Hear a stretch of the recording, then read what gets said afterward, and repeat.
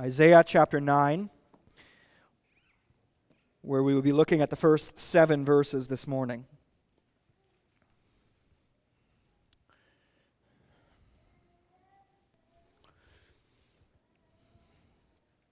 Isaiah chapter 9, beginning in verse 1. This is God's living and active word. Let's hear it together. But there will be no gloom for her who was in anguish. In the former time he brought into contempt the land of Zebulun and the land of Naphtali. But in the latter time he has made glorious the way of the sea, the land beyond the Jordan, Galilee of the Gentiles. The people who walked in darkness have seen a great light. Those who dwelt in a land of deep darkness, on them has light shone. You have multiplied the nation. You have increased its joy. They rejoice before you as with joy at the harvest, as they are glad when they divide the spoil. For the yoke of his burden and the staff for his shoulder, the rod of his oppressor, you have broken as on the day of Midian. For every boot of the tramping warrior in battle tumult, and every garment rolled in blood will be burned as fuel for the fire. For to us a child is born, to us a son is given, and the government shall be upon his shoulder, and his name shall be called Wonderful Counselor, Mighty God, Everlasting Father, Prince of Peace. Of the increase of his government and of peace there will be no end. On the throne of David and over his kingdom, to establish it and to uphold it with justice and righteousness from this time forth and forevermore. The zeal of the Lord of hosts will do this. Let's pray.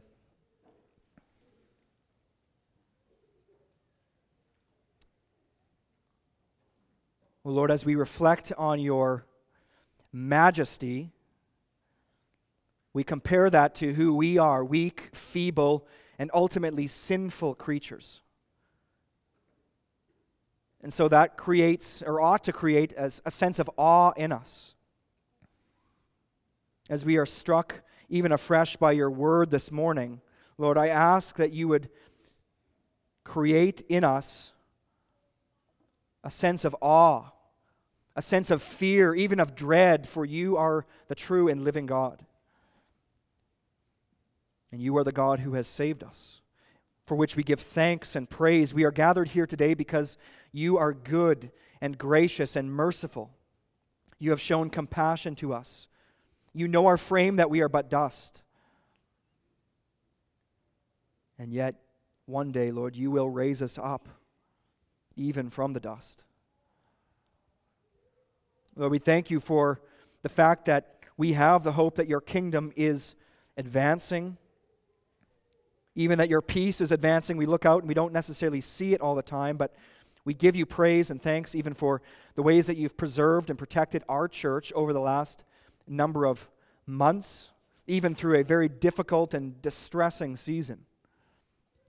Well, Lord, we ask that you would continue to strengthen our resolve to be eager to maintain the unity of the Spirit and the bond of peace. Lord, that even as the nations watch, that they would gaze with wonder, even as is happening right now in the heavenly places, as they are gazing on wonder at the wisdom that you possess even through the church. And so, Lord, we pray that we would be a light, a beacon on a hill, as it were, among the nations, and that from this place the gospel would go forth, and it would continue to do so for generation after generation, even until Christ returns. We thank you for the privilege of partnering with other churches. We think in particular of Pastor Clint as he preaches out in Cochrane this morning. We pray for him and that you would fill him with your Spirit, that he might preach your word, and that your people there would be encouraged in the word, that their anxieties would be set right and removed even as they gaze upon the miracle Son that has been given to us, Emmanuel. Pray that you would protect that church and preserve them and guard their unity as well in these days. We do pray, as you have instructed us to pray as well, for our governing leaders, even as we see Christ as Lord over all. We pray that they would govern in accordance with true justice and righteousness, that they would fear you. And so we pray that in particular for our Prime Minister, Justin Trudeau, for our Premier, Danielle Smith, for Mayor Jody Gondek, for many other elected officials. Lord, may it be that they would turn from their sins, that they would be brought out of the kingdom of darkness and into the kingdom of your beloved Son. We do pray for the many different people and different busy season, different busyness that we all face in this season of life, and ask, Lord, that you would give us strength and help us to find time to reflect on the majesty and even the mystery of the incarnation. That this would be a season of celebration. But even as it's a season of celebration, it's often a season of sorrow. And so for those who are grieving the loss of those they love, grieving the loss of relationships, feeling in gloom and anguish, give them encouragement and hope and grant them even faith that would persevere. And now as we come to your word, grant to us all ears to hear and feet that would be swift to respond and go, even to the nations with this good news. We ask this that you might be glorified. In Jesus' name, amen. You may be seated.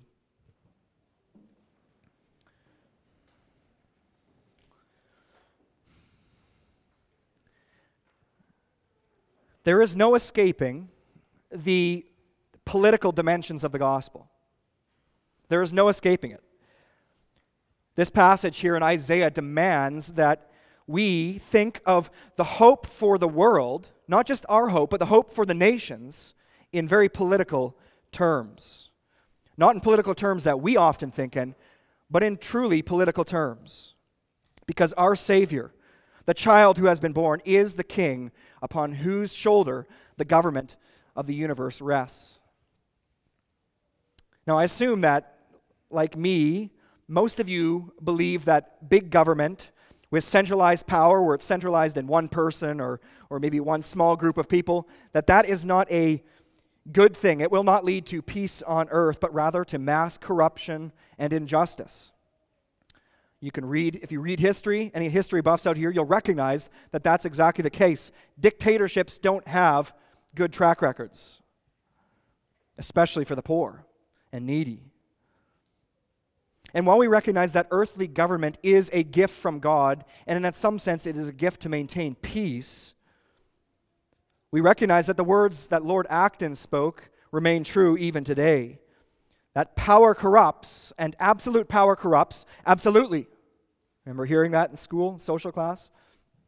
Power corrupts, and absolute power corrupts absolutely.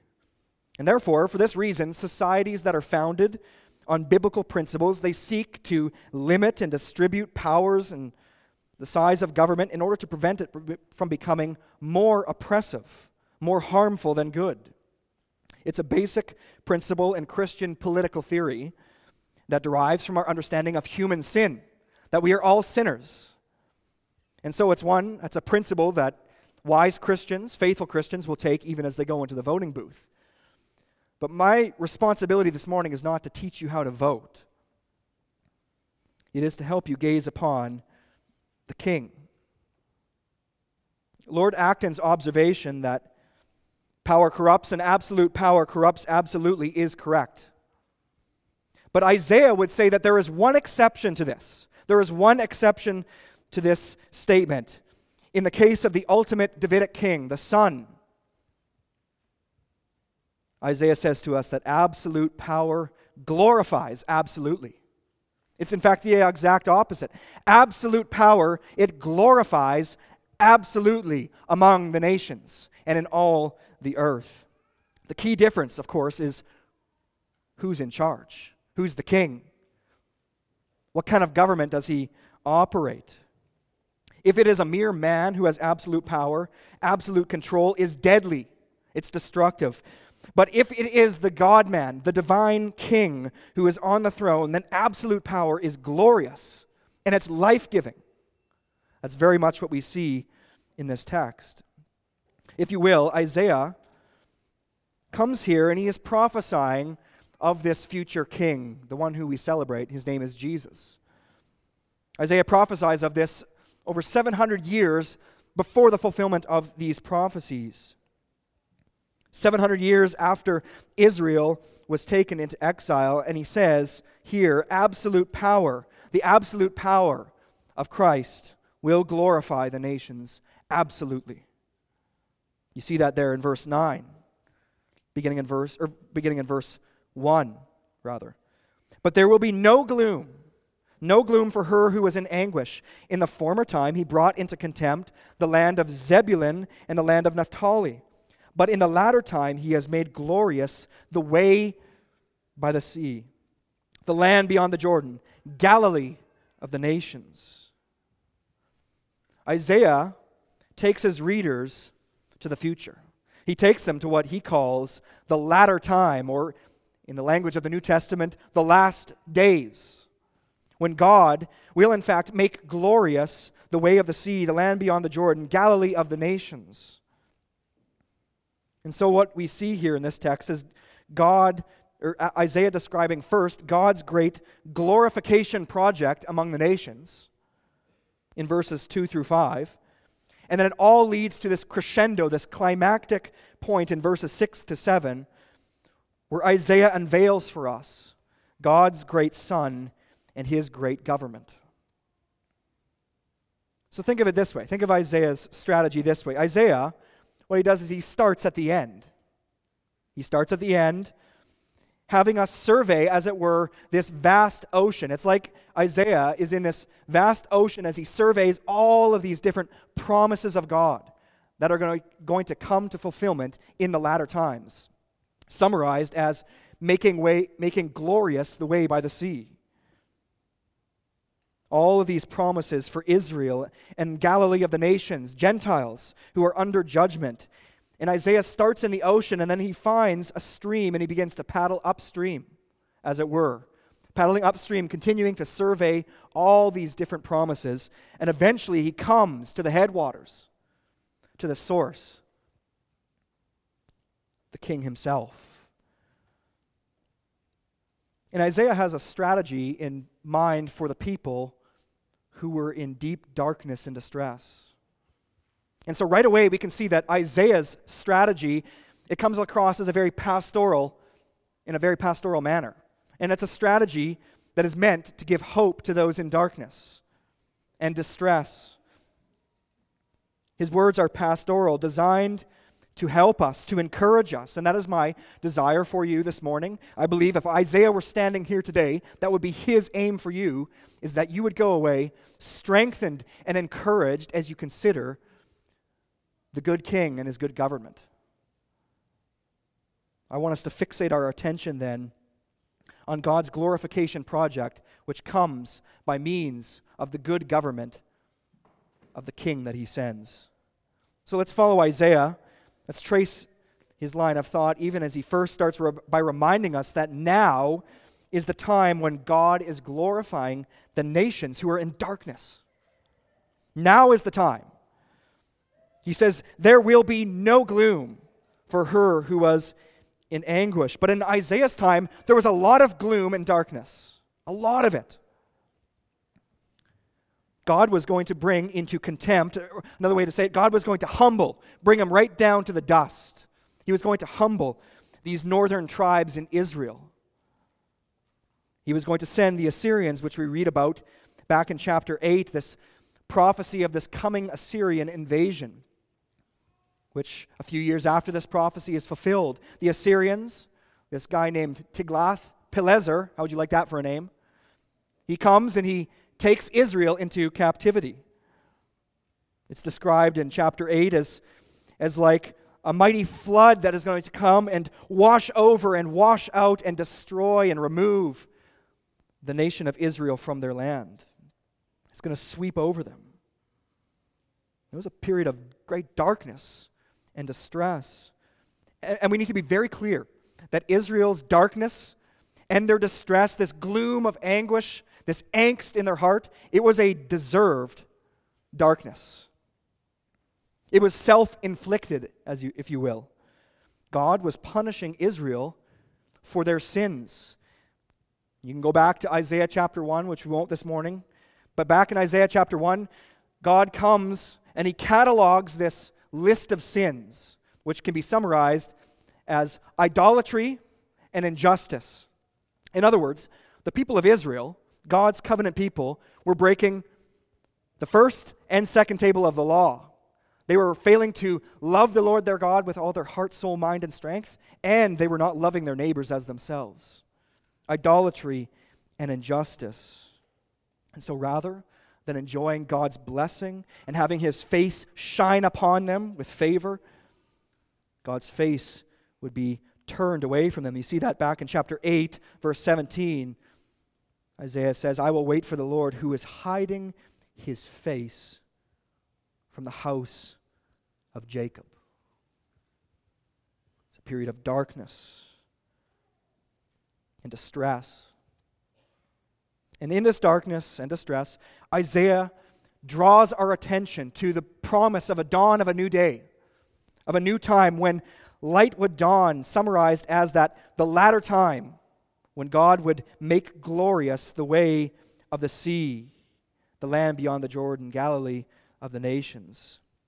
It's interesting, the way of the sea here was the pathway, the highway, if you will, that Assyria's armies marched on to take Israel out of the land. They were going to go into exile, if you will, into captivity on this way of the sea. But you see the promise of great reversal, as in the latter time he has made glorious the way of the sea. God is going to radically reverse this way from being a path where the enemy would walk and trample and enslave Israel to a path where their king, their Savior, would come, where he would walk and he would bring good news and he would then even accomplish all of their redemption, even beyond Israel to Galilee of the nations, Jews and Gentiles. And what Isaiah saw as future, he spoke of here as already having occurred. You notice there that Isaiah is talking in the past tense. But in the latter time, he has made glorious the way of the sea. He's talking about something that's going to be 700 years in the future, and yet Isaiah's confidence in the Lord is so certain. His confidence in God's promises and in his ability to keep those is so certain that he can talk about it as though it's already happened. And he wants you and I to have that same confidence in the Lord's ability to keep his promises. And so Isaiah talks about this great glorification, which is another way of saying God is going to reverse. The way that was once the way leading to slavery is now the way that leads to life and freedom.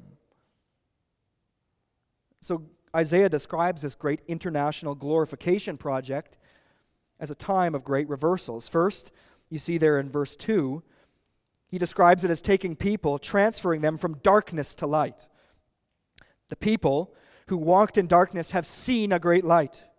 Those who dwelt in a land of deep darkness, on them has light shone. And then in verse 3, he describes it as a movement from gloom to gladness. You have multiplied the nation. Verse 3, you have increased its joy. They rejoice before you as with joy at the harvest, as they are glad when they divide the spoil. If you're a farmer, you know the sense of joy that comes when the harvest is done. Unless maybe it's not such a great harvest, and then there's not as much joy. But the point here is that there's joy because the harvest has been brought in, or as those who are victorious in battle, or you can think about it in sports terms. You know, they've got the trophy, they've won, there's joy. From gloom to gladness. And Isaiah continues in verse 4 and describes the reason for this joy is that God would turn the slaves into free victors. Look there at verse 4. For the yoke of his burden and the staff for his shoulder, the rod of his oppressor, you have broken as on the day of Midian. He's going to shatter the enemy. So that kind of outlines then this great promise of glorification that is going to come to Galilee of the nations, and it's going to spread out from there.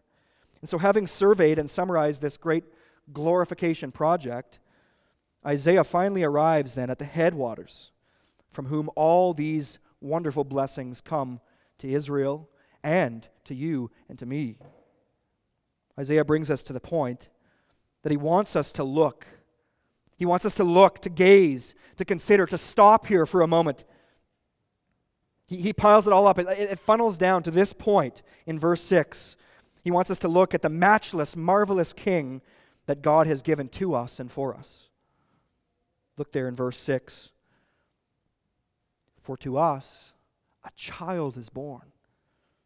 To us a son is given, and the government shall be upon his shoulder, and his name shall be called Wonderful Counselor, Mighty God, Everlasting Father, Prince of Peace. And you think about this.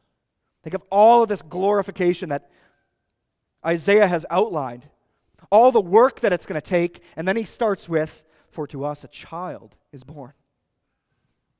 A child? Like one of those critters that you got to change their diaper, wipe their bum?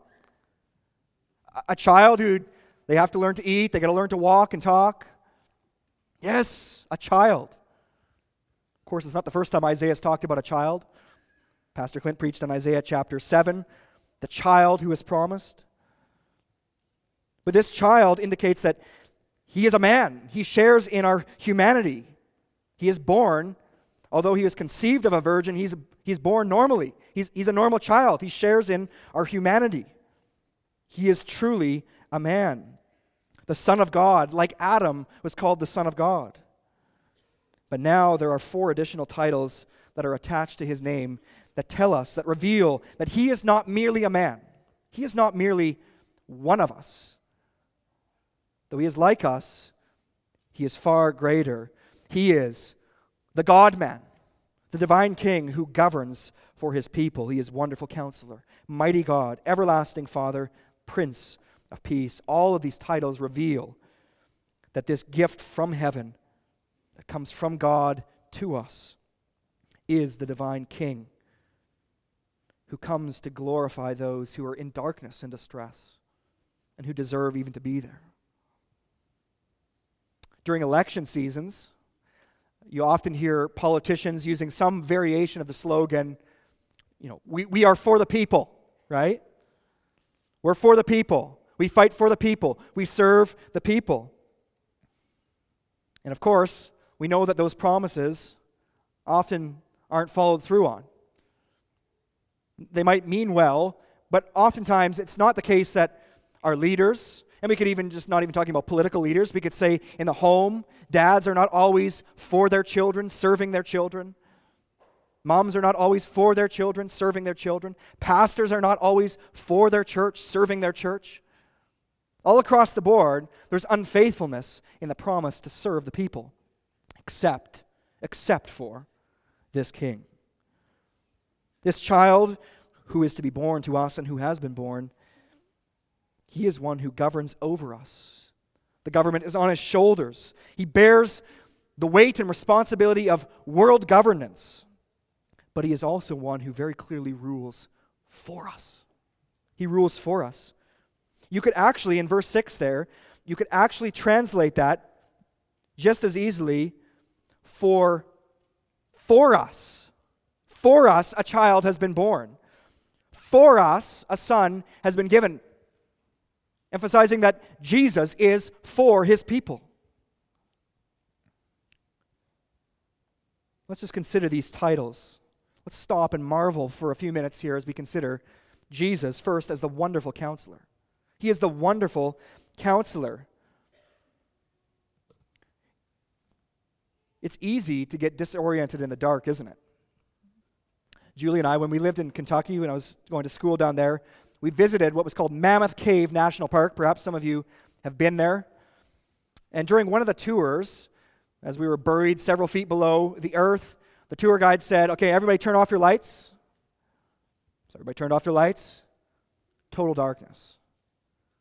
Even the darkest night in rural Alberta can't compare with that kind of darkness. It's a deep darkness. It's one that you can't literally see your hand in front of your face. Your eyes can never adjust to. There's no light. It's completely dark. You can't do anything to change it. And if you were to try and attempt to navigate your way through that cave system in the dark, I'd still be down there, dead. So would you. Darkness. It's disorienting. And this deep darkness is a darkness that is unable to be come out of by human means. But this Son, he is a counselor, a wonderful counselor. And you think about the work of counseling. What does a counselor do? Well, a counselor works to strategically bring people to a greater awareness of their condition, of their situation, and then he seeks to give wise guidance to help them navigate themselves through that situation. In that regard, a counselor, he functions like a light shining in a dark place, doesn't he? He functions like a light for those who are disoriented in the darkness, exposing the dangers of the pathway that you might be on and calling you to follow this path rather than that path. Jesus is the wonder counselor, and he shines as a light in the darkness, in the deep darkness, to those who can't get out on their own, to those who are blind to their own need, to their own sin. Jesus comes as the wonder counselor, and he shines as a light in a world of moral confusion, of people who love their sin, who flee from the light. See, Jesus, he self-consciously fulfills this prophecy. If you flip over to Matthew chapter 4, Jesus, as he begins his earthly ministry, right after he's been baptized, it says in Matthew chapter 4, verse 13, "And leaving Nazareth, he went and lived in Capernaum by the sea, in the territory of Zebulun and Naphtali." That's right here, what Isaiah is talking about.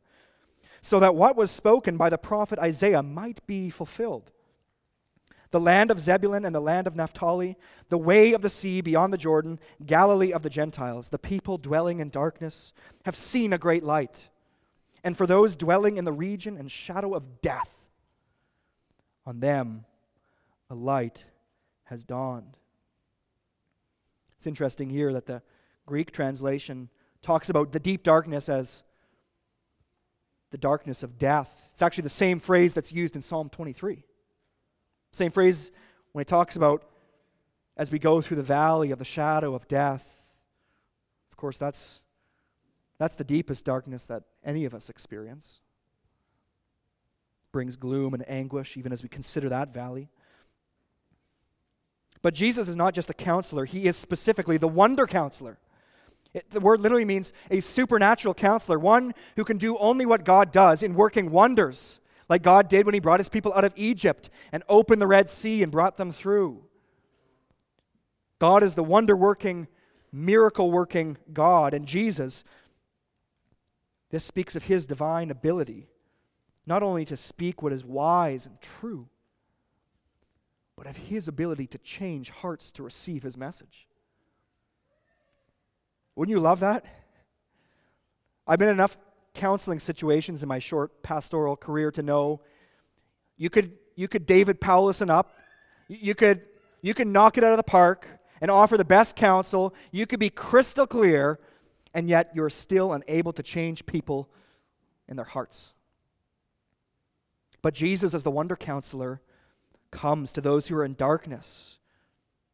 Even as you go back to verse 3, you see that you have multiplied the nation, you have increased its joy. They rejoice before you as with joy at the harvest, as they are glad when they divide the spoil.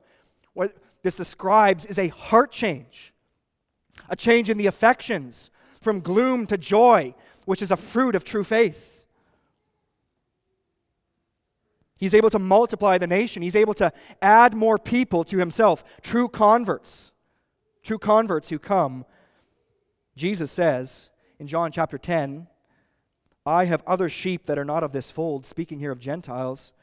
"I must bring them also, and they will listen to my voice." He has the ability to change hearts to guarantee that his people will listen. It's a wonder counselor. Now, I would guess, I won't even guess, I know that there are people who are in darkness here. Walking in darkness and dwelling in deep darkness.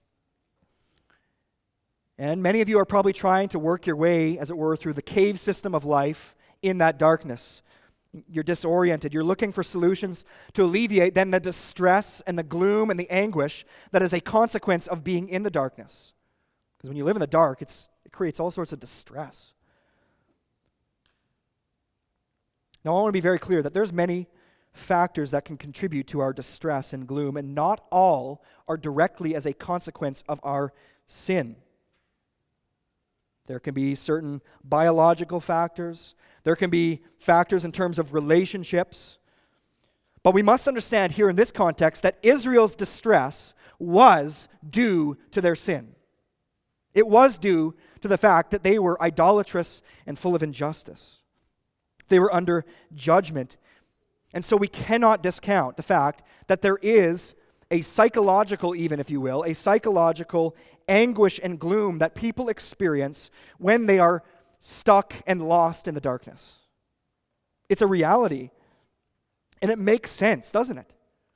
Given how God created you to live. The fact that He created you in His image, He created you to worship Him. So then when you're doing the opposite, when you're going contrary to divine design, it's going to lead to all sorts of anguish, all sorts of consequences, not just bodily, but even in your own soul.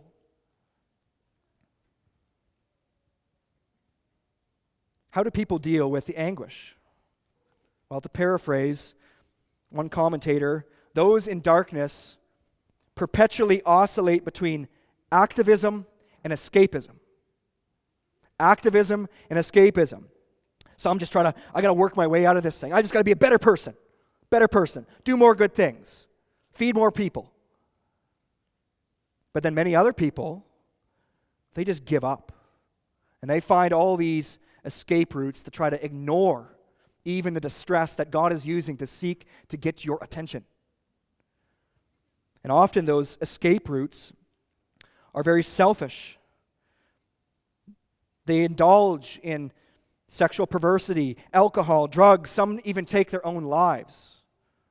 I think this explains why, friends, we are seeing this increase in supposed death with dignity, euthanasia, good death, people taking their own lives.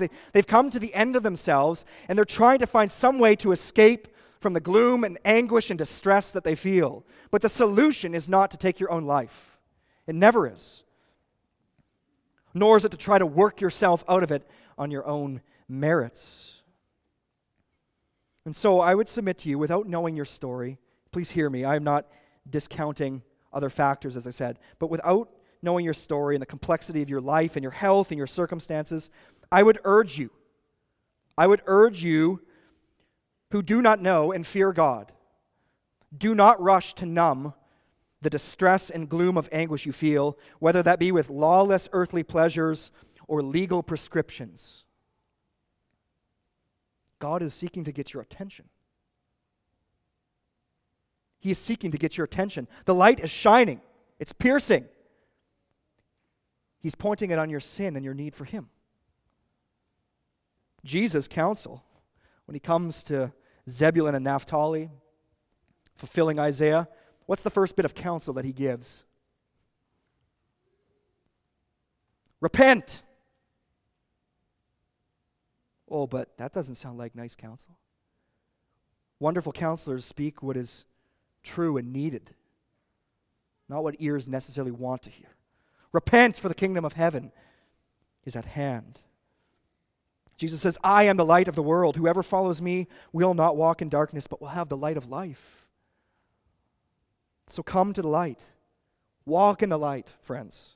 Don't hide in your sin. John says that people love the darkness rather than the light.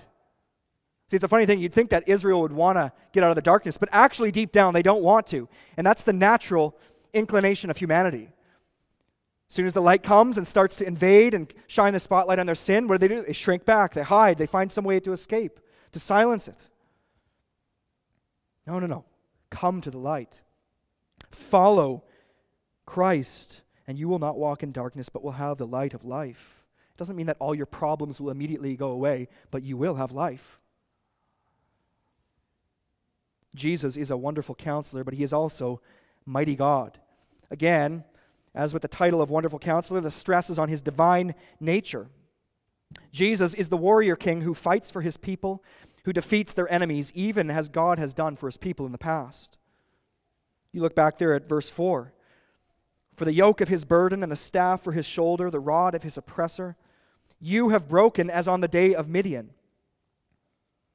I had to brush up on my book of Judges a little bit. The day of Midian was a day when God raised up a man named Gideon and a small little army of 300 soldiers who were armed with nothing but clay pots and torches and some shouts for the Lord and for Gideon. And he brought about a stunning defeat of the Midianites.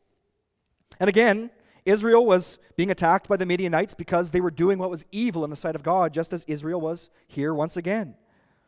And so it's a pattern that gets repeated.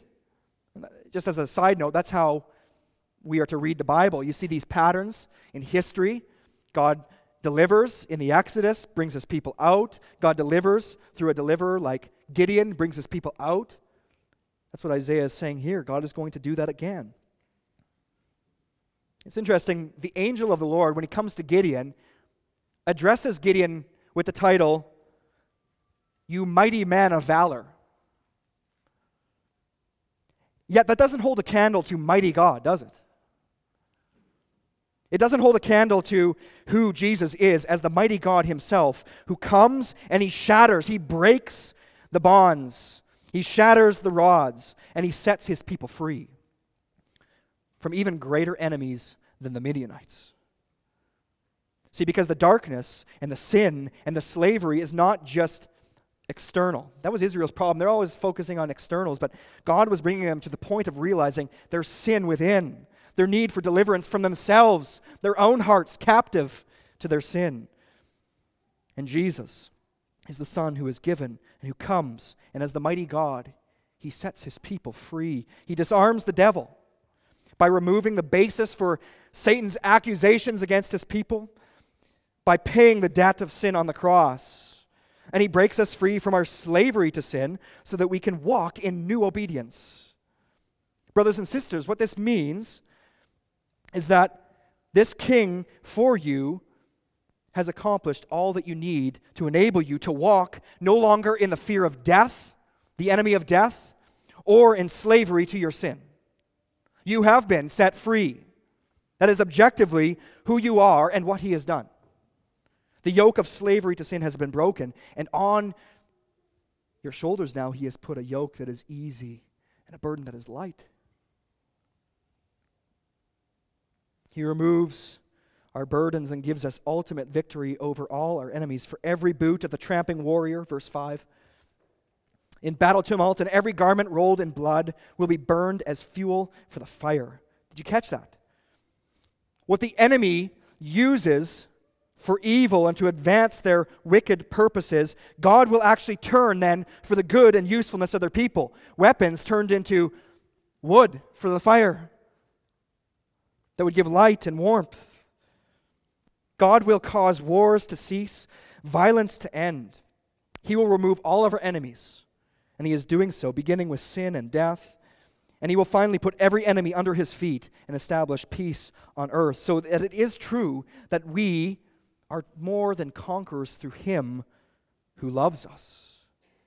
And love us he does, because the next title tells us that he is everlasting Father.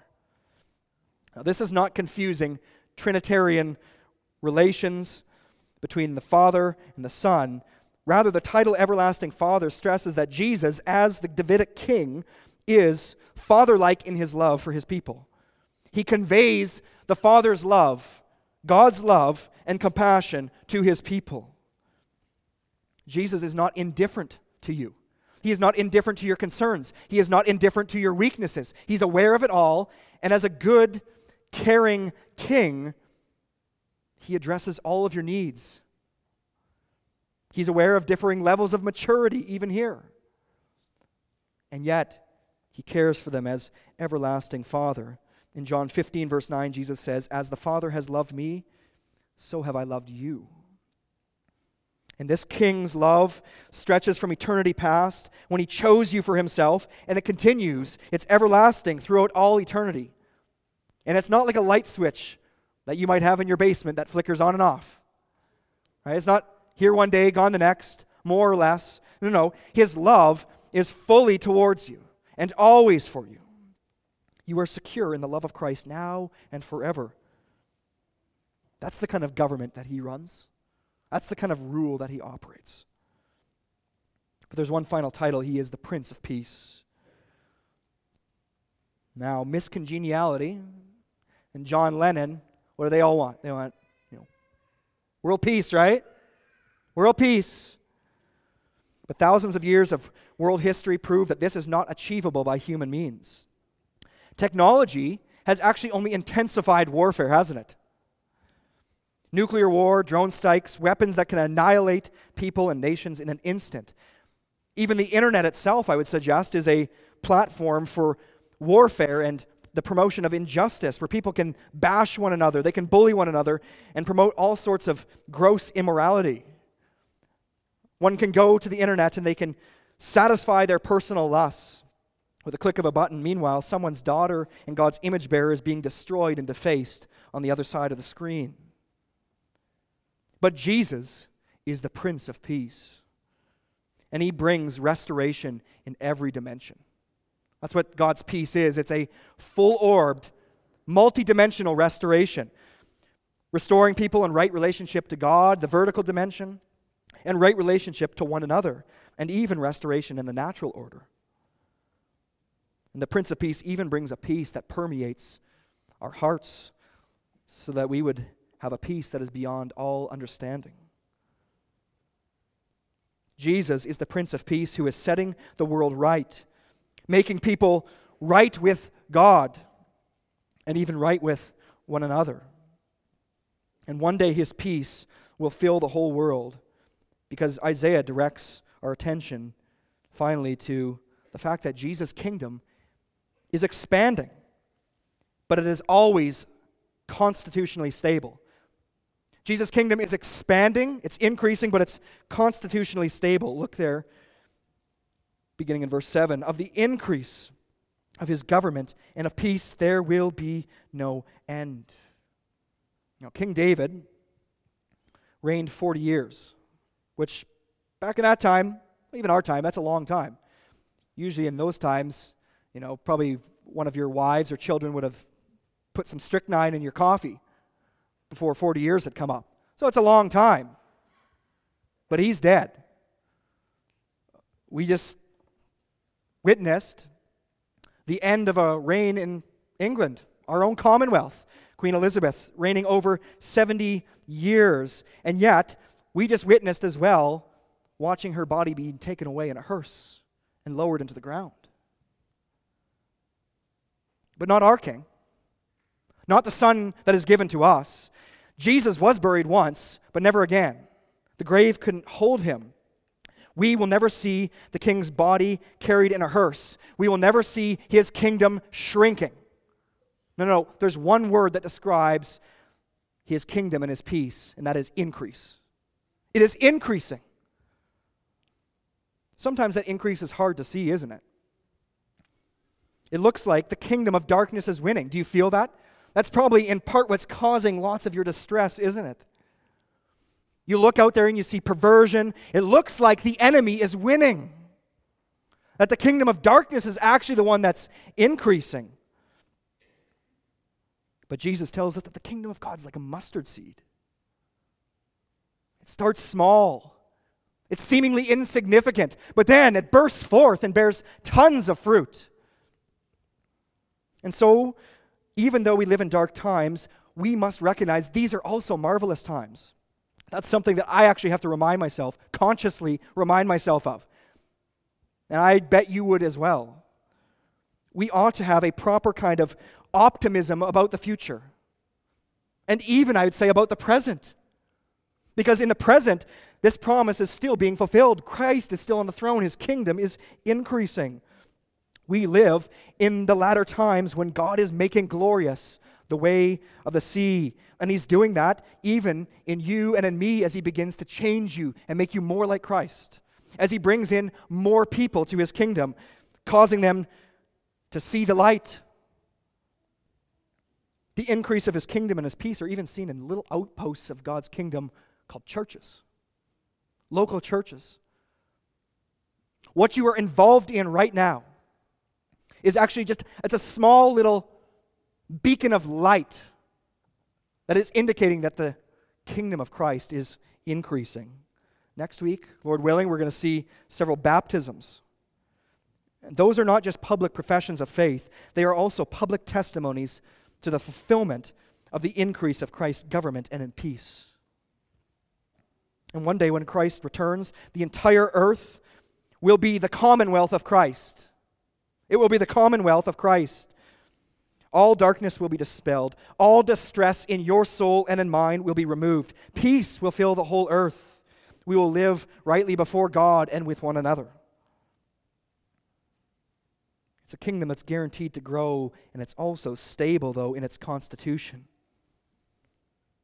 On the throne of David and over his kingdom, to establish it and to uphold it with justice and with righteousness from this time forth and forevermore. Jesus did not take the shortcut to the throne.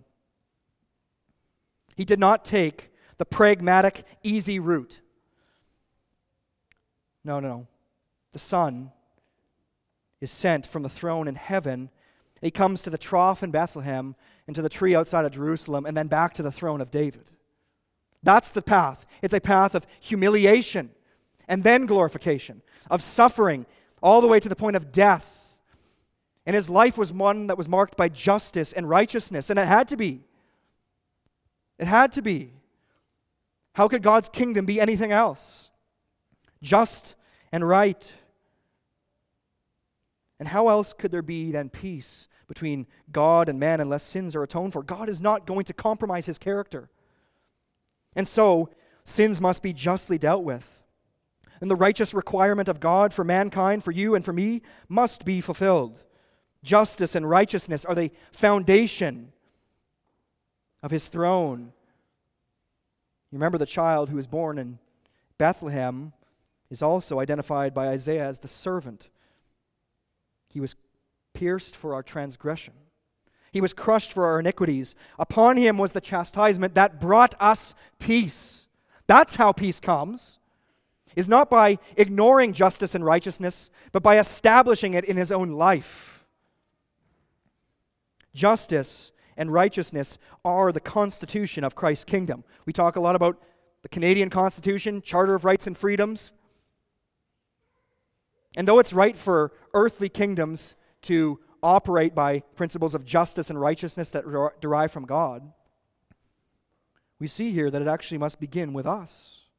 It must begin with us following this constitution because His throne continues to be upheld by it. It's an unchanging constitution. It's not going to be challenged. There's no out clause for this constitution.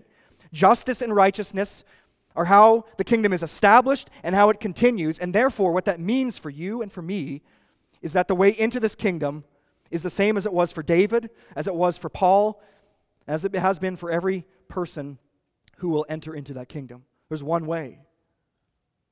The justice and righteousness that Christ accomplished by His perfect life and His death and His resurrection. And because it continues, it means that we as His people, citizens of this kingdom, must be marked by true justice and righteousness. We must be marked by true justice and righteousness. We must not show partiality in our judgments, but rather we are to make judgments based on what God's Word says. Isaiah tells the people of Israel who were going back to the mediums and necromancers, the spiritual gurus of their day, he says, no, you shouldn't be going to those goofballs. Don't listen to them. To the law and to the testimony, right? To the law and to the testimony. That's how you make your judgments, and that's the constitution that you live under. So, church, as a mission, we are people who care about justice because the King cares about justice. So don't be so afraid of all the social justice nonsense out there that we actually turn off the justice language in the Bible. It's actually a commandment for us. We are to be people who live under the rule of this King, which means caring for orphans and widows in their distress, caring for our neighbors, even beginning here in the church. We follow the constitution of Christ's kingdom, not traditions, not our preferences, but justice and righteousness. Now, lest we think that this is all about us or somehow God's kingdom all depends on us, because it's easy for us to slip back into that, Isaiah takes us back to the ultimate reason for our confidence. You see that there, the final phrase, the zeal of the Lord of hosts will do this. God's own zeal, his own jealousy for his glory and reputation among the nations was the guarantee for Isaiah and Israel that light would break into the darkness, that the sun would come, that the kingdom would be upon his shoulders, and that all of these promises, God's great glorification project in all the earth, would be accomplished. And though we have the privilege of looking back and living in the time of fulfillment, we recognize that we're still in this in-between time, aren't we? All of these promises have not come to fulfillment. We still feel distress and gloom and anguish because of even the own indwelling sin of our hearts. We still have enemies. And yet, as Isaiah and as Israel in Isaiah's day, we also look forward to the coming of the King. This time, though, he won't come as a child. He will come as a king who has already earned the right to the throne, and he will bring peace on the earth. His glory will cover the earth as the water covers the seas. So friends, our confidence rests in the zeal of the Lord of hosts, who is so committed to his glory and to the fulfillment of his promises, that we can rest in that, even in the midst of our distress and darkness. It is what then gladdens us. You need gladness. You need confidence that God will complete what he has promised. You need to think long and hard about who God is. He is a God who is jealous for his glory. And the amazing thing is that his glory and your glory actually coincide, because he is glorified in the glorification of people who are in anguish and gloom and darkness because of their sin. I was reading this morning a poem by Horatius Bonar called The Mountain of Myrrh.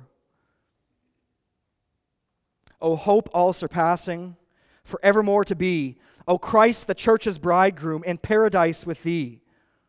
For soon shall break the day, and shadows flee away. Friends, we live in a time when Christ has shined and is shining. His kingdom is increasing. Our King has come to us, and he rules for us. He is a good King. He is a gracious King.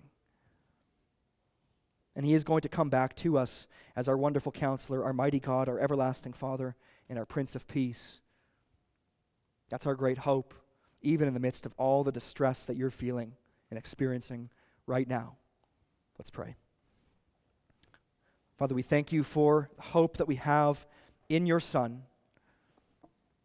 And even as we look to the coming day when all the shadows will flee away, when all sin will be removed, all enemies will be dealt with, we ask, Lord, that you would keep us faithful, that we would be as people who would live under the constitution of your kingdom. And Lord, we do pray. We pray, come, and come quickly, we ask in Jesus' name. Amen. Let's stand together and sing. In John chapter 3, verse 16, arguably one of the most famous verses, we read, For God so loved the world that he gave his only Son, that whoever believes in him should not perish but have eternal life. For God did not send his Son into the world to condemn the world, but in order that the world might be saved through him. Friends, today is the day of salvation. Christ has come, and there is life in him and in him alone. Come to him. If you haven't met him, if you don't have that life, find somebody today, talk to them. I'll be up front. I'll be more than happy to talk to you. There is life, eternal life, through Jesus Christ. Go in peace. You're dismissed.